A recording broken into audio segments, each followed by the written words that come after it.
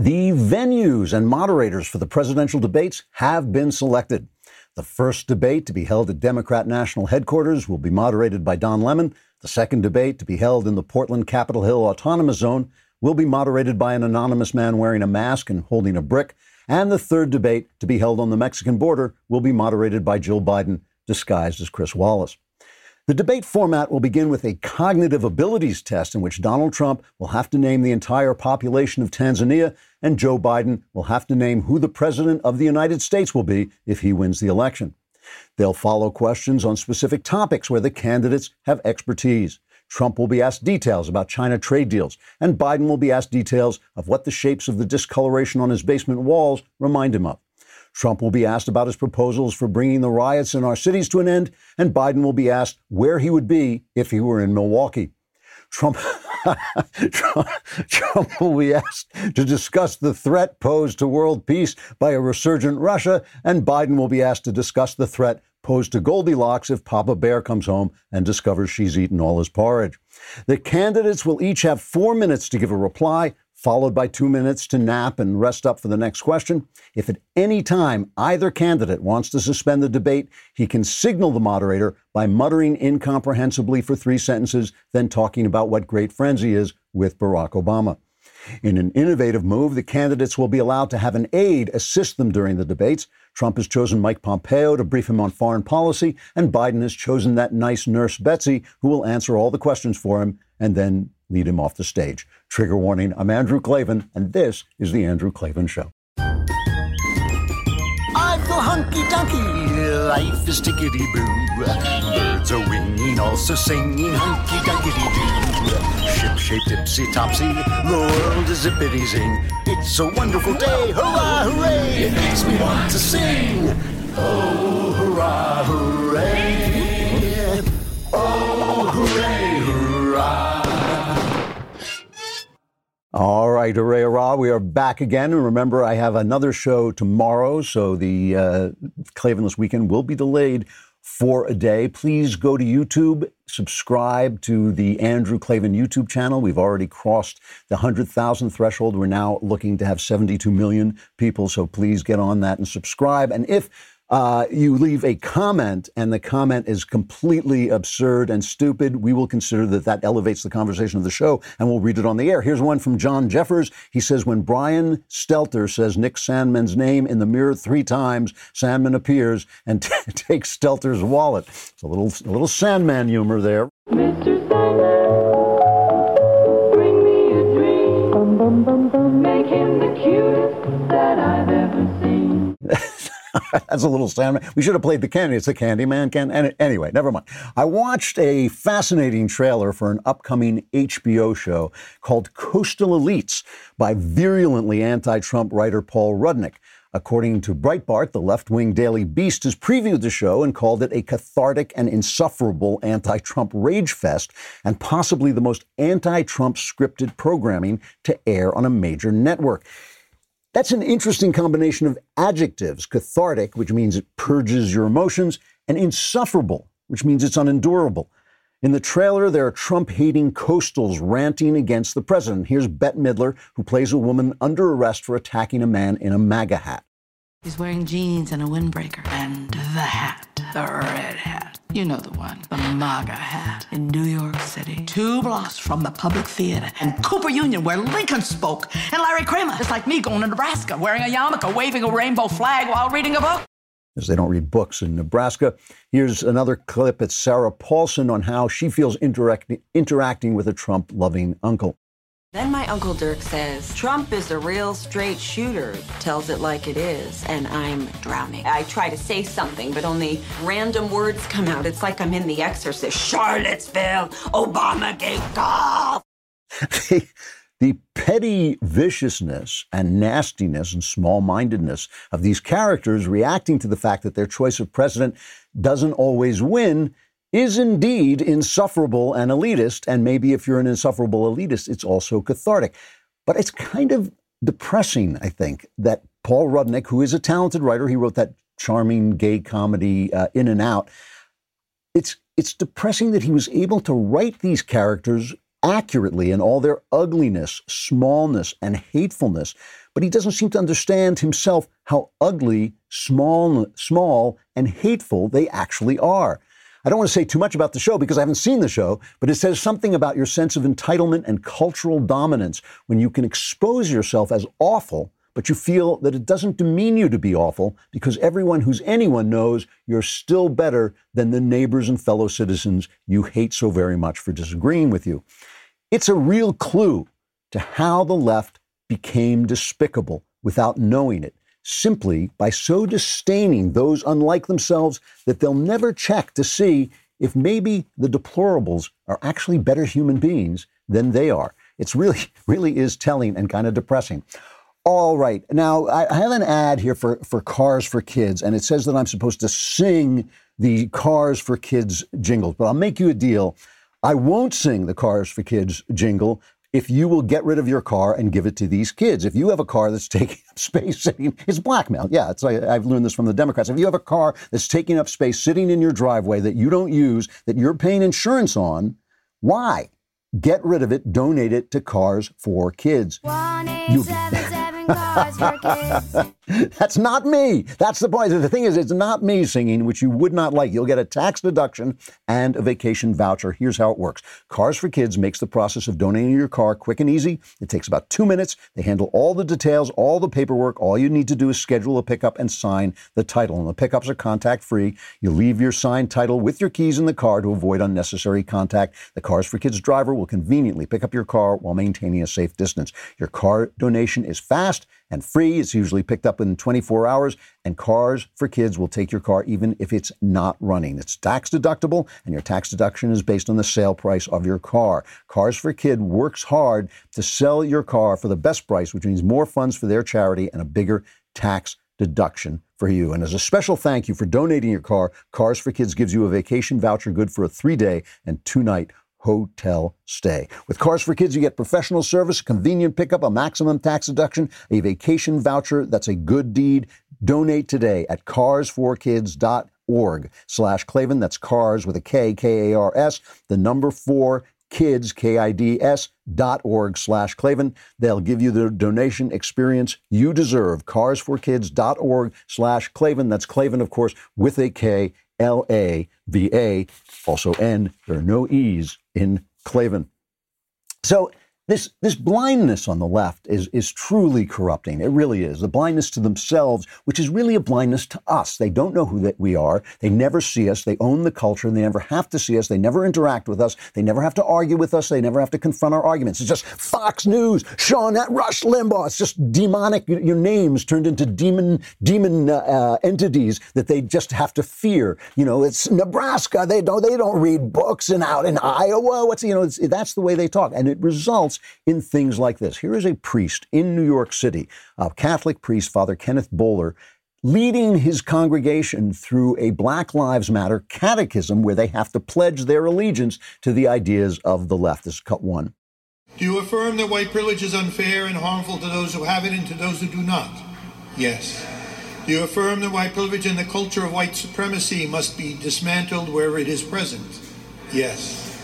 Do you support racial equity, justice, and liberation for every person? Yes. Do you affirm the inherent worth and dignity of every person? Yes. Therefore, from this day forward, will you strive to understand more deeply the injustice and suffering white privilege and white supremacy cause? Yes. Will you commit to help transform our church culture to one that is actively engaged in seeking racial justice and equity for everyone? Yes. Now, for those of you who don't go to church or a Catholic or Episcopal church, those are the kinds of catechisms that you get at baptisms. Do you agree that you will help this child live in Jesus Christ, and so on and so forth? So he's really perverting this. He's perverting the Word of God into a political manifesto, which is a very, very wicked thing to do. Listen, I know I'm a partisan. I am a conservative, but I know the Democrat sitting next to me is beloved of God. And I know if he's a Democrat or a leftist of goodwill, that he's looking, as I am looking, to improve the country and improve people's lives out of love. And I know that he's totally wrong, and yet God loves him, and maybe God sees it from some other point of view that is above mine. This guy has lost that plot of Catholicism, of his own religion, because he is so supported by a culture of lies, by the empire of lies. He has perverted the word of God. He's perverted the word of God in the name of this politics, which surrounds him in a bubble, and he knows no other thing. This is the danger of owning the culture, and this is one of the reasons we have to take at least a part of the culture back. So you want to see this writ large. I mean, the effect of thinking that you think you're invisible when you own the culture. You think no one can see you, right?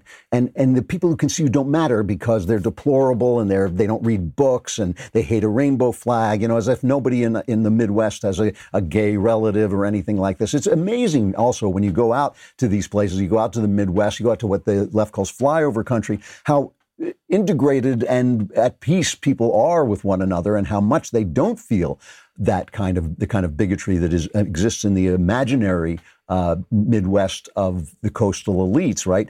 But there's this big fuss over Nancy Pelosi's hypocrisy. And these are like gotcha stories that sometimes I avoid. But this one really is telling because it's not just her. If it were just her, I probably wouldn't even talk about it. But she went, I guess it was Monday, she's in San Francisco, where she is, of course, the powerhouse politician. She's the biggest, most powerful Democrat politician in the country, I guess. And there are standing city ordinances that you're not allowed to, hairstyling and things like that are very tough because you're up close to people. You only can do this outdoors and everybody has to be wearing a mask. And what the salon's owner does is, her name is Erica Kios, I think it is, and she rents chairs to independent stylists. One of those stylists came in to work on Pelosi's hair to give her a blow dry, right? Because I saw this thing, basically because she blows. But never mind that. So she gets caught. Pelosi gets caught not wearing a mask, having her hair done indoors. Now, just to set this up, let's remember that Nancy Pelosi is one of the biggest supporters of masks and shutdowns. She's a Californian. California is really overdoing it. California is indeed fulfilling the most paranoid dreams of the right-wingers by using the Chinese flu to seize power, intimidate the population, and make them comply with their whatever little random thing they think is science this week, okay? And Nancy Pelosi, has supported this in the past and has attacked Donald Trump for not wearing a mask in public. Has cut 5. What further evidence does anyone need that this president didn't care less about the spread of this virus than to see what he did, vandalizing, by the way, the White House by bringing all those people there, no mask, no distancing, and the rest. He slapped science right in the face. And what a bad example that was. So it's science for thee, but not for me, and it's not science, because now she gets caught on the security video in the salon, walking from room to room, indoors, where she's not supposed to be, getting her hair done, and without a mask. So what was it? I was framed. She says, I was set up. Wasn't there some criminal who says I was set up? I was set up. They made me rape that girl. They made me kill. She was set up by the salon owner, this lady, Erica Kios. This is cut 13. I take responsibility for trusting the word of a neighborhood salon that I've been to over the years many times, and that when they said, well, we're able to accommodate people one person at a time, and that we can set up that time, I trusted that. As it turns out, it was a setup. So I take responsibility for falling for a setup. I think that that this salon owes me an apology. So, I love classic Democrat apology. I take responsibility for blaming everybody else. I take responsibility by blaming everybody else. And her daughter, Christine, remember, this is the woman, Christine, who said that her mother would cut your head off and you wouldn't even know you're bleeding, which is it's like being a lizard child. Yes, I love my mother. She'll bite your head off and you won't even know you're bleeding. It's a great family, the Pelosi's. She tweets out a lawyer's attack on this lady, which, this is San Francisco. This is woke central. This is a small business. And I don't like to do identity politics, but let's look at it from the left's point of view. It's a woman's small business, right? I think she may be a single mom small business. I'm not sure. I'm not positive about that. But it's a woman's small business. She's making her way in the world. And Pelosi gets caught as a two-faced hypocrite. And it's the business lady's fault. Tucker had her on, this lady, Erica Kios, Tucker Carlson had her on by the way, I didn't see her on any other network. Maybe I missed it, but at least Carlson had the the decency to let her speak, and this is what she had to say. Cut 14. She's been coming in for quite a while, and just to see her come in, and especially not wearing the mask, that's what really got to me. But Yes. you know, this isn't even political. I mean, she's been coming in there. It's the fact that she actually came in and didn't have a mask on. And I just thought about, you know, my staff and people not being able to work and make money and provide for their families. And if she's in there comfortably without a mask and feeling safe, then why are we shut down? Why am I not able to have clients come in? Right, because you exposed her, and it's that's why, because and this is, by the way, in New York, when people have criticized, like bar owners and so on, have criticized New York City or New York State for not allowing them to reopen, saying we need to have people indoors, we need to get our businesses back. They've lost their liquor license. I mean, this is the old Democrat way. This is the way these are Chicago rules. You criticize the Democrat Party, they come back at you. You lose your job. You lose your patronage job. You lose your liquor license. Suddenly your place isn't safe. Suddenly the inspectors come in and they find 15 violations. That's the way Democrat machines run cities. That's the way Barack Obama ran the country when he had the IRS slow down the Tea Party request for tax exemption. That's the way Democrats work. They use the machinery of government to control your life, and therefore they want more machinery of government. It's for your own good, because remember, trust the experts, otherwise you're slapping science in the face. But then once they have the power, if you criticize them, you disappear. Your business disappears. Your liquor license disappears. Your place is a fire hazard. Suddenly you're in big trouble. This is what they're doing. This is what they always do. It is the way that Democrats operate. And there's no way to challenge them on it, because they will, in fact, cancel you out that way. This says a lot, actually, about cancel culture. It is part of cancel culture, this idea that because they never have to confront us, because they never have to argue with us, they never have to debate us, that they never know who we are. They think like, oh, the things that we define what's hateful. You said something that disagreed with us, therefore you're hateful, therefore stopping you from speaking, throwing you out of the university, canceling your job, canceling your Oscar gig, canceling your movie, canceling your statue, right, is perfectly justified. We define what's hate. You disagreed. You're hateful. We can cancel you. It's just going after hatred. And, this is the way they think. And they're so shocked. They're so shocked when anybody disagrees with them, because they never hear anybody disagree with them. Joe Biden was questioned by Peter Doocy from Fox. Play that clip for a sec. Thank you, guys. I know you always ask a hostile question, but go ahead. You said that you warned President Trump in January that there was going to be a pandemic and what needed to be done. If you knew that, then why were you still hosting crowded campaign rallies in March? No, what I talked about was not what had to be done. What I said, you got to take this seriously. You've got to insist that we have access to Wuhan. Insist that we have access in China to find out for ourselves. We had 44 people from CDC there.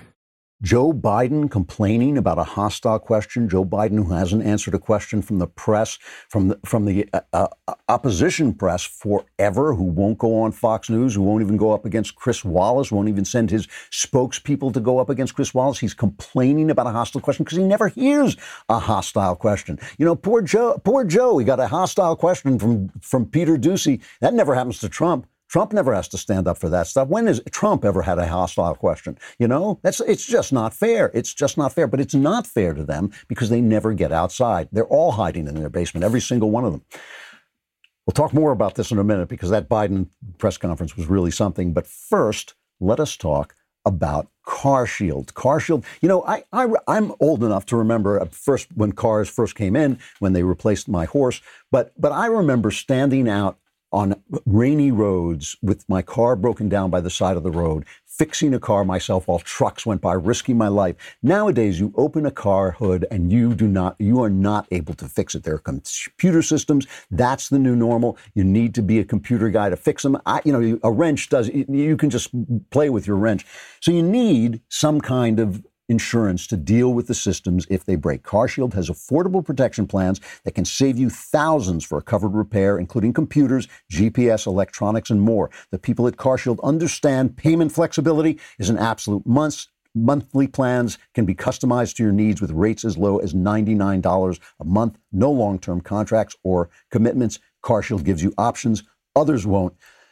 For as low as $99 a month, you can protect yourself from surprises and save thousands for a covered repair. Call 800-CAR-6000 and mention code Andrew, or visit carshield.com and use code Andrew to save 10%. That's carshield.com, code Andrew. A deductible may apply. So, you know, this Biden thing was such a disaster. He gave a press conference, sort of. He doesn't really answer any questions or anything. But he gets asked this question by Peter Doocy. He babbles like an idiot. He went on for I can't even play the clip. He babbles for 5 minutes.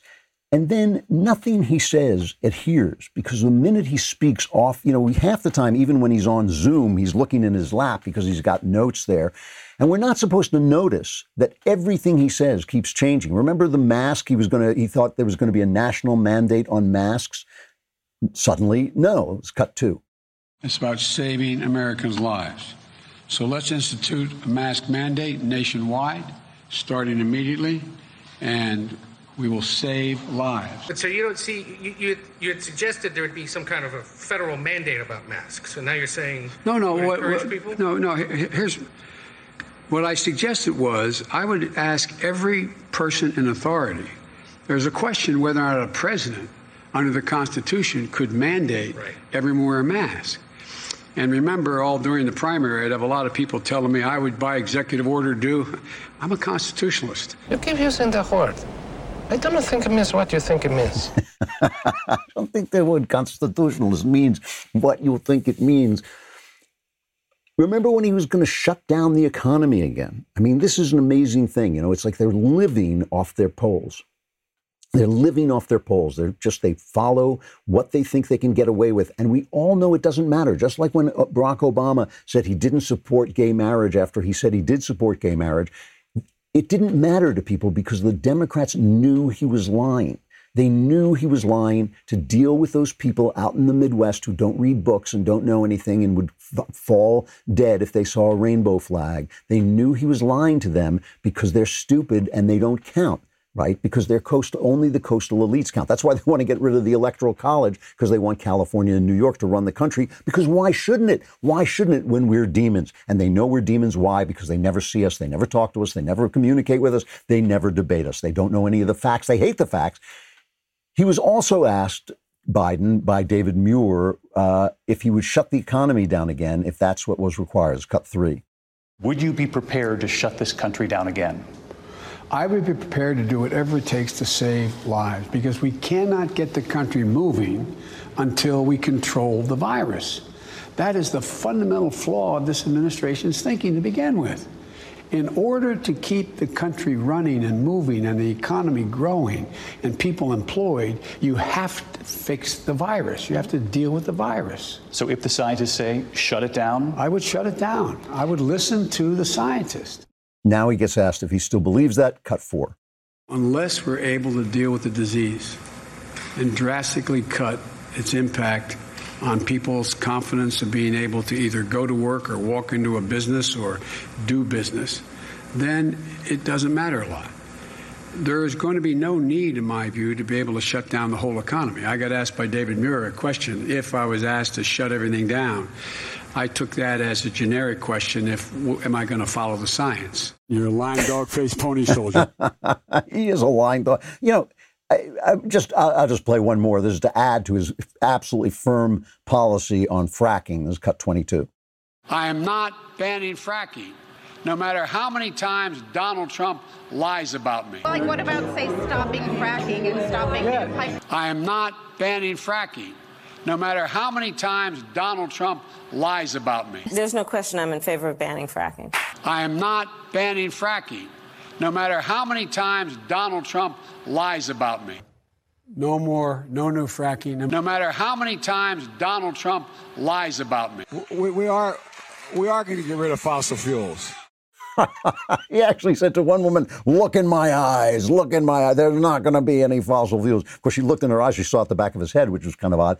But this kind of flip-flopping, if it were Donald Trump, it would be the biggest story in the world. And people would say, oh, look, a liar, liar, liar. Remember the Washington Post that says, oh, we've counted his lies now, and we're up to 4,072,000,000 lies, which, by the way, they haven't counted the lies in the Washington Post because they can't see, because democracy dies in darkness, so they can't see what's going on at the Washington Post.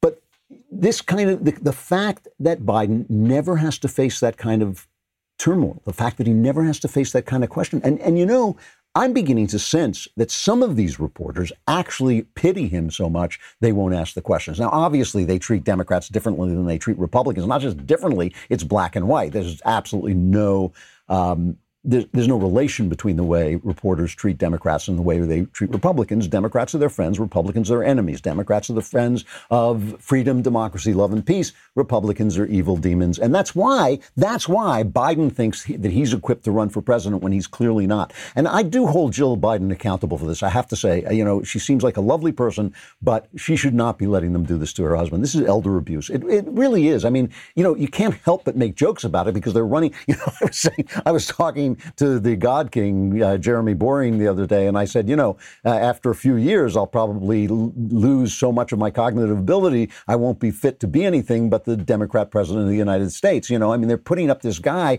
who is is suffering from such a cognitive deficit that I think some of the reporters actually feel that they can't ask him a question. But compare this to the way Donald Trump is treated. You know, it's an obvious comparison, but it is important because Donald Trump is not a politician. He's not a politician, and he is a big mouth. He does make life hard for those of us who want to defend him. But he was asked about the shooting of Jacob Blake, and he talked about the fact that police, you know, may not be able to make decisions quickly enough and may get nervous in this moment. This is cut 21. They choke, just like in a golf tournament. They miss a 3-foot. You're not comparing it to golf because, of course, that's what the media. I'm saying people choke. People panic. Choke. Yeah. And people are bad people. You have both. You have some bad people, and they choke. You could be a police officer for 15 years, and all of a sudden you're confronted. You've got a quarter of a second to make a decision. If you don't make the decision and you're wrong, you're dead. People choke under those circumstances. So Laura Ingraham she hears right away that this is not a good metaphor. It's an insensitive metaphor, right? It's, you know, somebody was shot. It's not the same as a golfer missing a putt, but you understand what he's saying. He's not saying anything evil. He's not saying anything bad. It's just an insensitive metaphor. Now, William Barr, the Attorney General of the United States, who didn't say this, goes on with Wolf Blitzer. And I'm going to play more of this interview because this was a really interesting interview. But just this one point. Blitzer asks Barr about Trump's metaphor. Okay, this is cut 9. On Monday night, President Trump compared the police shootings, like Jacob Blake's, for example, in his words, to a golfer choking and missing a 3-foot putt. Is that how you view police shootings, like a golfer missing a 3-foot putt? No, I think what the president was saying there, and it's something that I think should be said and has to be said, that in many of these shooting situations, it is not because of race. It's because the officer is scared for his life and is in a situation where a half a second can mean the difference between his life and his death, and he's wrestling with somebody, and they sometimes may do things that appear in hindsight to be excessive. It doesn't necessarily mean that it's racism. So Bill Barr, the Attorney General, is asked to be the Trump whisperer and explain what is an obvious simile or metaphor that Trump was using. Again, insensitive is not the one I would have used. I get it. But still, why is Barr having to answer that? And why does nobody have to answer for Biden? Biden doesn't have to answer for himself. Biden doesn't have to answer for himself, but nobody goes around asking each person, do you agree with Joe Biden on the stupid things that he's saying, on the ridiculous mistakes? And meanwhile, here's something that Andrew Cuomo said about Trump visiting New York City. It's cut 18. He can't come back to New York. He can't. He's going to walk down the street in New York. Forget bodyguards. He better have an army if he thinks he's going to walk down the street in New York. From the point of view of New York City, this has been the worst president in history. Look, the best thing he did for New York City was leave. Good riddance. Let him go to Florida. Be careful not to get COVID. That was the governor of New York State threatening the life of Donald Trump if he comes to New York City. They edited it out of the news reports. They played the the comments, but edited that thread out. They edited it out. So they're not just not confronting other Democrats with the comments the Democrats make. They're not confronting the audience. The audience doesn't see. And that's how you get people like that Bette Midler character. That's how you get those characters like the coastal elites. They never have to confront themselves. They never see themselves in the mirror, never at all. Paint Your Life. You love it. It's great stuff. It really is. It's really it's kind of incredible. You take a photograph of yourself or your wife or your kids, whatever you want, your spouse, I should say, or your kids, your dog, your home. You take a photograph, you send it to Paint Your Life. They have an actual artist hand paint that photograph into a work of art. And the artist will consult with you. They'll send you things.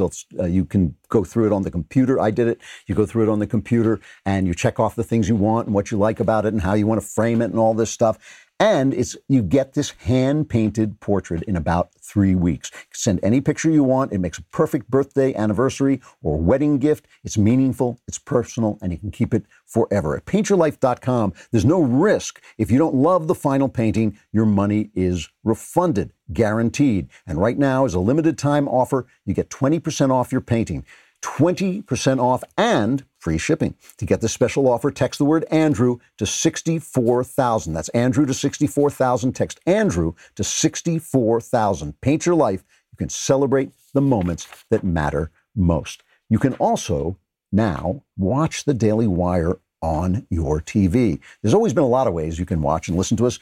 You can get Apple Podcasts, Spotify, other podcast apps, YouTube, Facebook, and of course, right here on dailywire.com.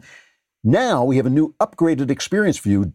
Daily Wire is on Apple TV and Roku, so you can watch it on your TV. You have to be an Insider member to watch live, so head over to dailywire.com/Klavan and use code WATCH to get 15% off your membership purchase, plus a Leftist Tears tumbler. Again, that's dailywire.com/Klavan to get 15% off with code WATCH and download the Daily Wire on your Apple TV and Roku today. We'll have more Bill Barr coming up.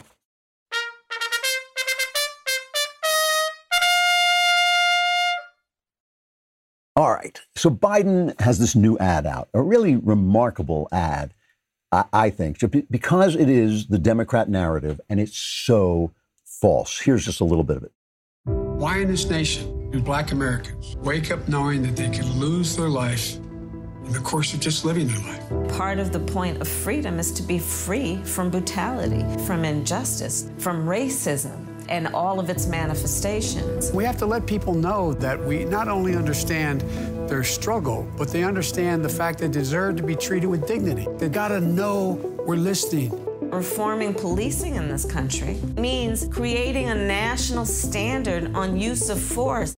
So they're suggesting you're afraid, a Black person is afraid of losing your life to the police just by living your life. It's completely false. I mean, I'm not saying they're not afraid because they've been made afraid by the left's narrative, but the facts don't support it. The chance of a Black person losing his life to a white person is something like 5 in a million, something like that. It's incredibly low.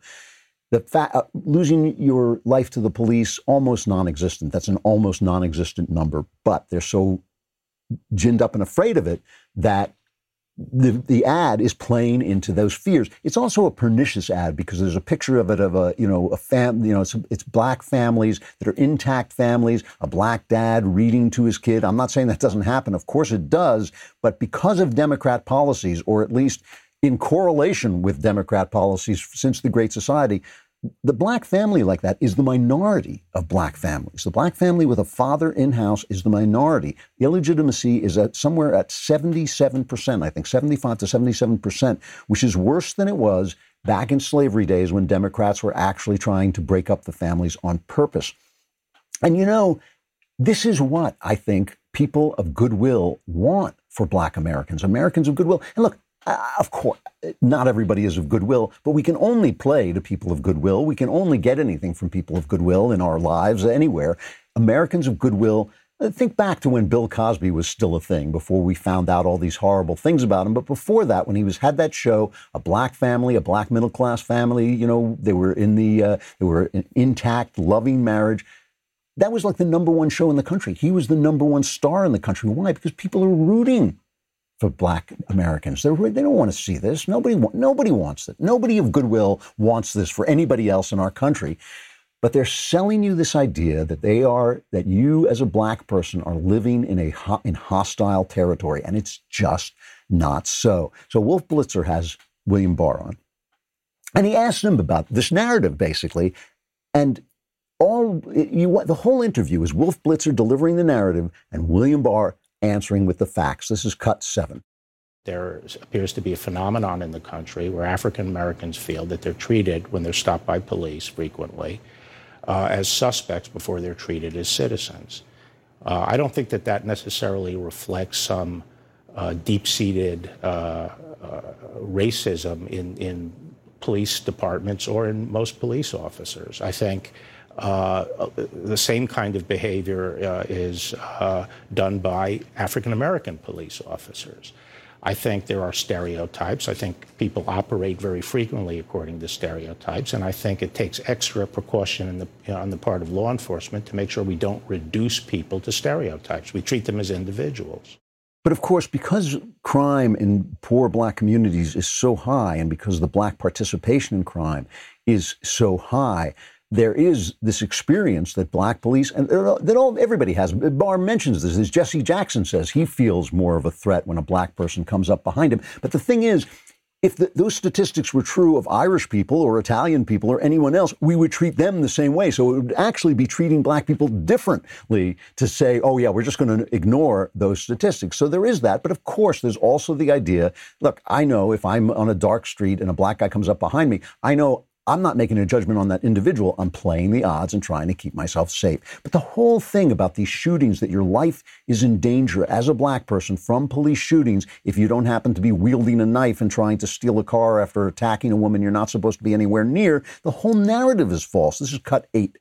I think the narrative that that the police are on some epidemic of shooting unarmed black men is simply a false narrative, and also the narrative that that's based on race. The fact of the matter is it's very rare for an unarmed African American to be shot by a white police officer. There were 10 cases last year. 6 of them, the suspect was attacking the police officer physically. So these are rare things compared to the 7,000 to 8,000 young black men who are killed every year. 10 people who were unarmed, but many of them attacking the police, and others, you just don't know what the situation was, except that if you're on CNN, then you just make the judgment without finding out the facts, but you don't know. So 10 people, country of 330 million people, 13% of those are black. That's almost a non-existent number. Now, I realize that if any innocent person gets shot, and especially if they get shot by the police, I know that's a tragedy. I'm not belittling that.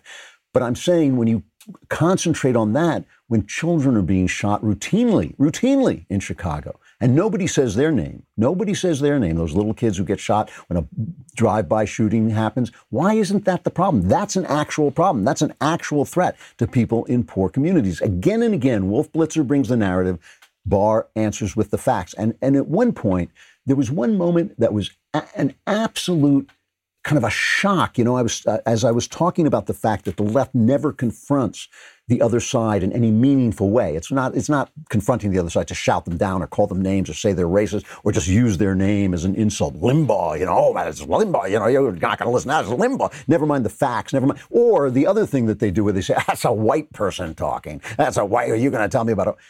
Again and again this happens. And here is an incredible conflict of Wolf Blitzer's narrative coming up with just the facts. This is cut 6, where he asks him about the shooting of Jacob Blake and the shooting of George Floyd and the killing of George Floyd. How do you think African-American parents around the country explain to their kids what exactly happened to Jacob Blake, for example, and why that police officer had his knee on George Floyd's neck for almost 9 minutes? Yeah, well, I'm not going to talk about the Blake case. Why not? Because I think it's different than the Floyd case. What's different? Well, Floyd was already subdued, incapacitated, in handcuffs, and was not armed. In the Jacob case, he was in the midst of committing a felony, and he was armed. So that's a big difference. That's kind of a difference, kind of a big difference, Wolf. You know, it's like check your press card. What does it say on it? Oh, I'm press. I'm supposed to know there's a difference between an armed man resisting arrest, getting shot, and a guy who's already subdued and the cop treats him badly. You know, those are two different things. And then Wolf Blitzer answers at one point by quoting Jacob Blake's father, who it now turns out is this anti-Semitic loon who's like, putting forward all these crazy theories about black people and Jews. I mean, the guy is really a very weird guy. Why should he be quoted about anything? So this is one of my favorite clips. I got to play this. This is Lovebirds, Joe Scarborough and Mika Brzezinski watching Bill Barr. This is their commentary, cut 10. That's a bad guy. Claire McCaskill, That's a bad guy. He is an extraordinarily, bad public servant. Just the worst. And you really, Claire, I think. Just the worst. I think Donald Trump and Bill Barr, in those two clips yesterday, they have saved us from having to explain the depths to which they plunged during the Trump era. All we have to do is play our grandchildren those two clips, and they'll look at us and they'll say, Granddad, that must have been really bad. Facts. I hate those facts. I don't need no stinking facts. I got a narrative. I don't need no stinking facts. It really is remarkable, the blindness that they go on and say these things. And also I got to give it to Joe and Mika that they're a comedy team. They're doing opinion pieces, really. But this is what the New York Times is like every day. Every page, every article is just filled with this kind of hatefulness and this kind of dismissiveness, and making certain that the readers of the New York Times never have to say, maybe it's me. Maybe I'm the bad guy. One more thing I want to play. One last thing is this narrative that's now becoming a big deal. They call it the Red Mirage. A top Democratic data and analytics firm has put it out that on election night, it is true that Donald Trump may win by a landslide, but once those mail-in votes come in, that landslide will disappear. And therefore we shouldn't concede. Nobody should take the election seriously. This is really dangerous. I mean, don't they love their country at all? Barr answered this with Wolf Blitzer, this whole thing about the mail-in votes and whether it's wrong to think that they could be suspect. This is cut 19. This is a sort of cheap talk to get around the fundamental problem, which is the bipartisan commission chaired by Jimmy Carter and James Baker said back in 2009 that mail-in voting is fraught with the risk of fraud and coercion. But since then, there have been until a lot this of investigations that haven't proved it. Let me talk. Yeah, please.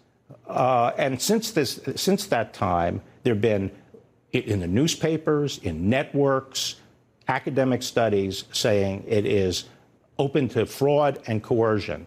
The only time the narrative changed is after this administration came in. So, I mean, don't they love this country at all? I guess they don't. They say they don't. It's not like me accusing them of being unpatriotic. They say there's racism. Our DNA is founded on the blood of slaves, is founded on racist principles. They say this all the time, but all they do is say Trump may not accept the results of the election. And then they're telling you not to accept the results of the election. They're demanding that you not accept the results of the election. Don't they see these cities burning? Don't they see these cities burning, these businesses being destroyed, these lives being destroyed, the violence in the streets of our cities? What do they think it's going to be like on election night if they tell people that this election is false? If Donald Trump wins by a landslide, God willing, and they tell him not to accept that? It really is dangerous. And you just think, if you had to sit with somebody and confront them and argue with them and sit next to them in church and not have the priest tell you that they were damned, if you had to love them, if you had to talk to them, if you had to accept them, as we on the right have to see the left. We have no choice, right? Because we watch TV, because we see the news, because we go to the movies, because we watch, television shows and we read books. We have to see the left. They don't have to. They can live in this bubble, and it's just making them hateful, and it's making them violent, and it's the reason we're in the difficulties we're in. It's not Donald Trump. Donald Trump does things that are wrong. I say it all the time. But it's not his fault. He's not the one who divided this country. The country was divided when this wall of misinformation was put up between the left and the right. And that wall of misinformation, that empire of lies, is the Academy, the news media, and Hollywood, and they're still at it. I got to stop there, but don't forget, I will be back tomorrow for a Friday show. I'm Andrew Klavan, and this is The Andrew Klavan Show.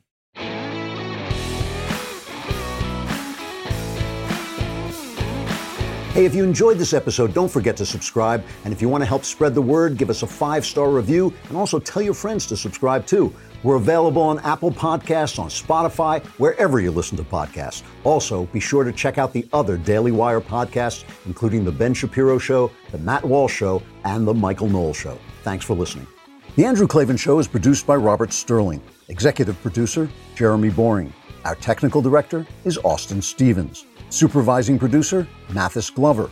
Assistant director, Pavel Wadowski. Edited by Adam Sayevitz and Danny D'Amico. Audio mixed by Robin Fenderson. Hair and makeup, or head and makeup, is by Nika Geneva. Animations are by Cynthia Angulo. Production assistants, McKenna Waters and Ryan Love. The Andrew Klavan Show is a Daily Wire production. Copyright Daily Wire 2020. If you prefer facts over feelings, aren't offended by the brutal truth, and you can still laugh at the insanity filling our national news cycle, well, tune in to The Ben Shapiro Show. We'll get a whole lot of that and much more. See you there.